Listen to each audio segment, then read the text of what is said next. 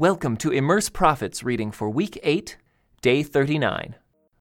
This is what the Lord said to me. Go and buy a linen loincloth and put it on, but do not wash it. So I bought the loincloth as the Lord directed me, and I put it on. Then the Lord gave me another message. Take the linen loincloth you are wearing and go to the Euphrates River. Hide it there in a hole in the rocks. So I went and hid it by the Euphrates, as the Lord had instructed me. A long time afterward, the Lord said to me, Go back to the Euphrates and get the loincloth I told you to hide there. So I went to the Euphrates and dug it out of the hole where I had hidden it. But now it was rotting and falling apart. The loincloth was good for nothing. Then I received this message from the Lord. This is what the Lord says. This shows how I will rot away the pride of Judah and Jerusalem. These wicked people refuse to listen to me. They stubbornly follow their own desires and worship other gods. Therefore, they will become like this loincloth, good for nothing. As a loincloth clings to a man's waist, so I created Judah and Israel to cling to me, says the Lord.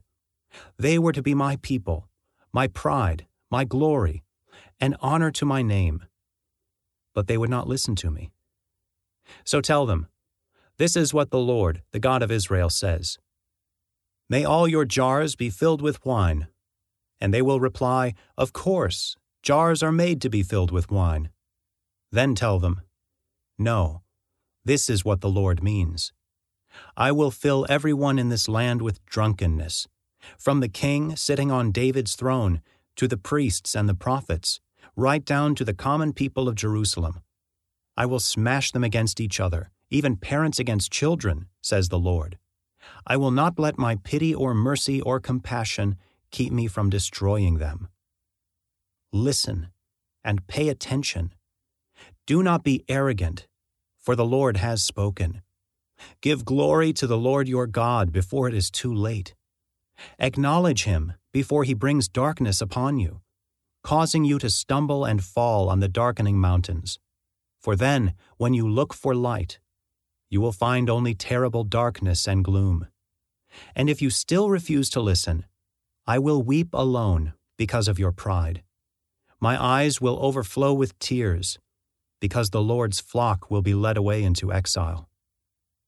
Say to the king and his mother, Come down from your thrones and sit in the dust, for your glorious crowns will soon be snatched from your heads. The towns of the Negev will close their gates, and no one will be able to open them. The people of Judah will be taken away as captives. All will be carried into exile. Open up your eyes and see the armies marching down from the north.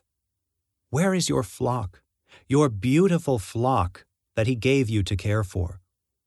What will you say when the Lord takes the allies you have cultivated and appoints them as your rulers? Pangs of anguish will grip you, like those of a woman in labor. You may ask yourself, why is all this happening to me?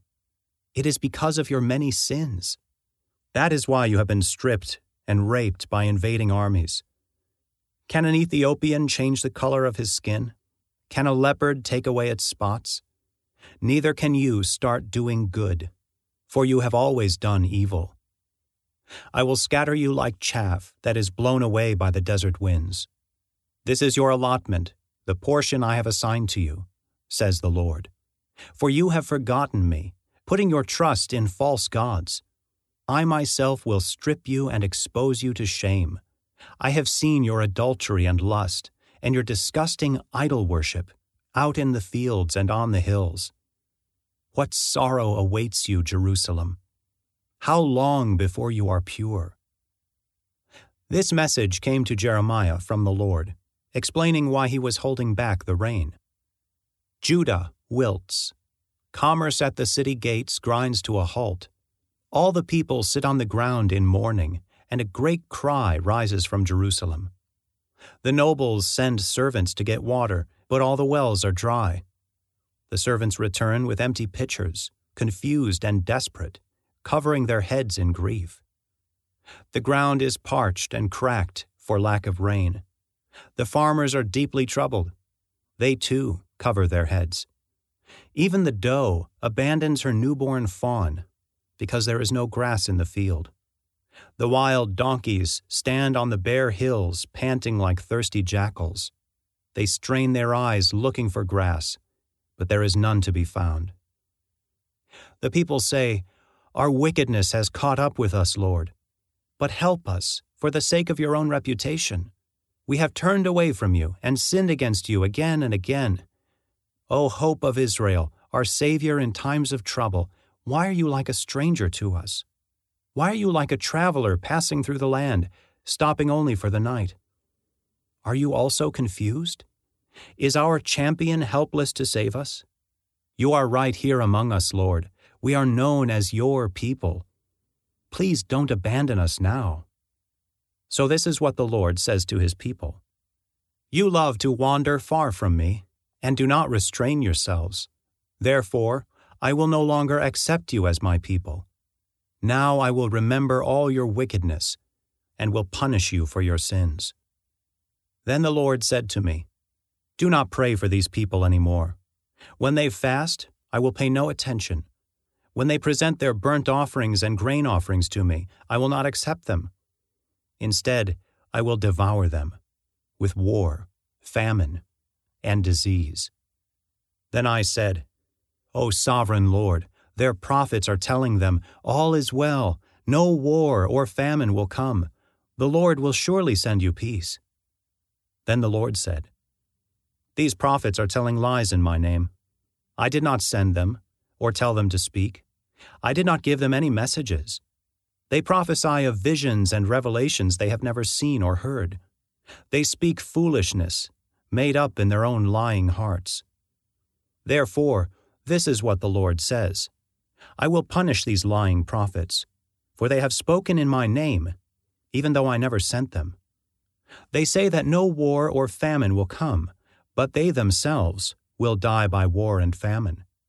As for the people to whom they prophesy, their bodies will be thrown out into the streets of Jerusalem, victims of famine and war. There will be no one left to bury them.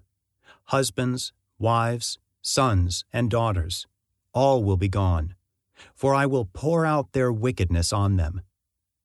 Now, Jeremiah, say this to them. Night and day, my eyes overflow with tears.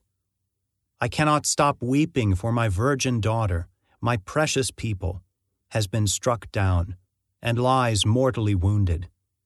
If I go out into the fields, I see the bodies of people slaughtered by the enemy.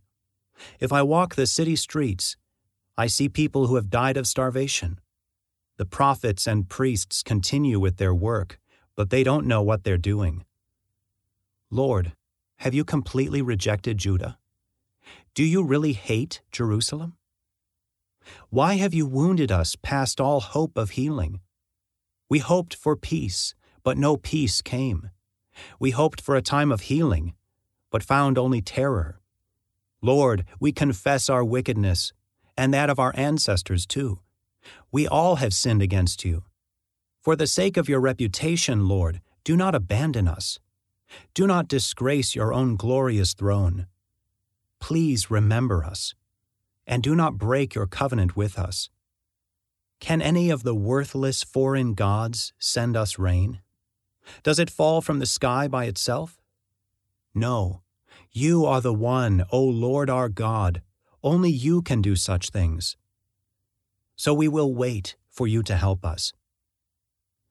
Then the Lord said to me, even if Moses and Samuel stood before me, pleading for these people, I wouldn't help them. Away with them. Get them out of my sight. And if they say to you, but where can we go? Tell them, this is what the Lord says.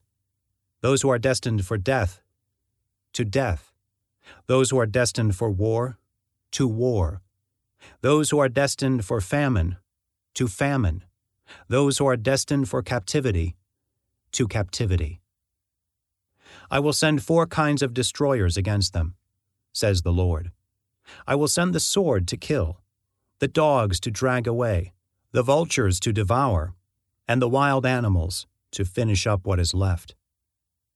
Because of the wicked things Manasseh, son of Hezekiah, king of Judah, did in Jerusalem, I will make my people an object of horror to all the kingdoms of the earth. Who will feel sorry for you, Jerusalem? Who will weep for you? Who will even bother to ask how you are? You have abandoned me and turned your back on me, says the Lord. Therefore I will raise my fist to destroy you.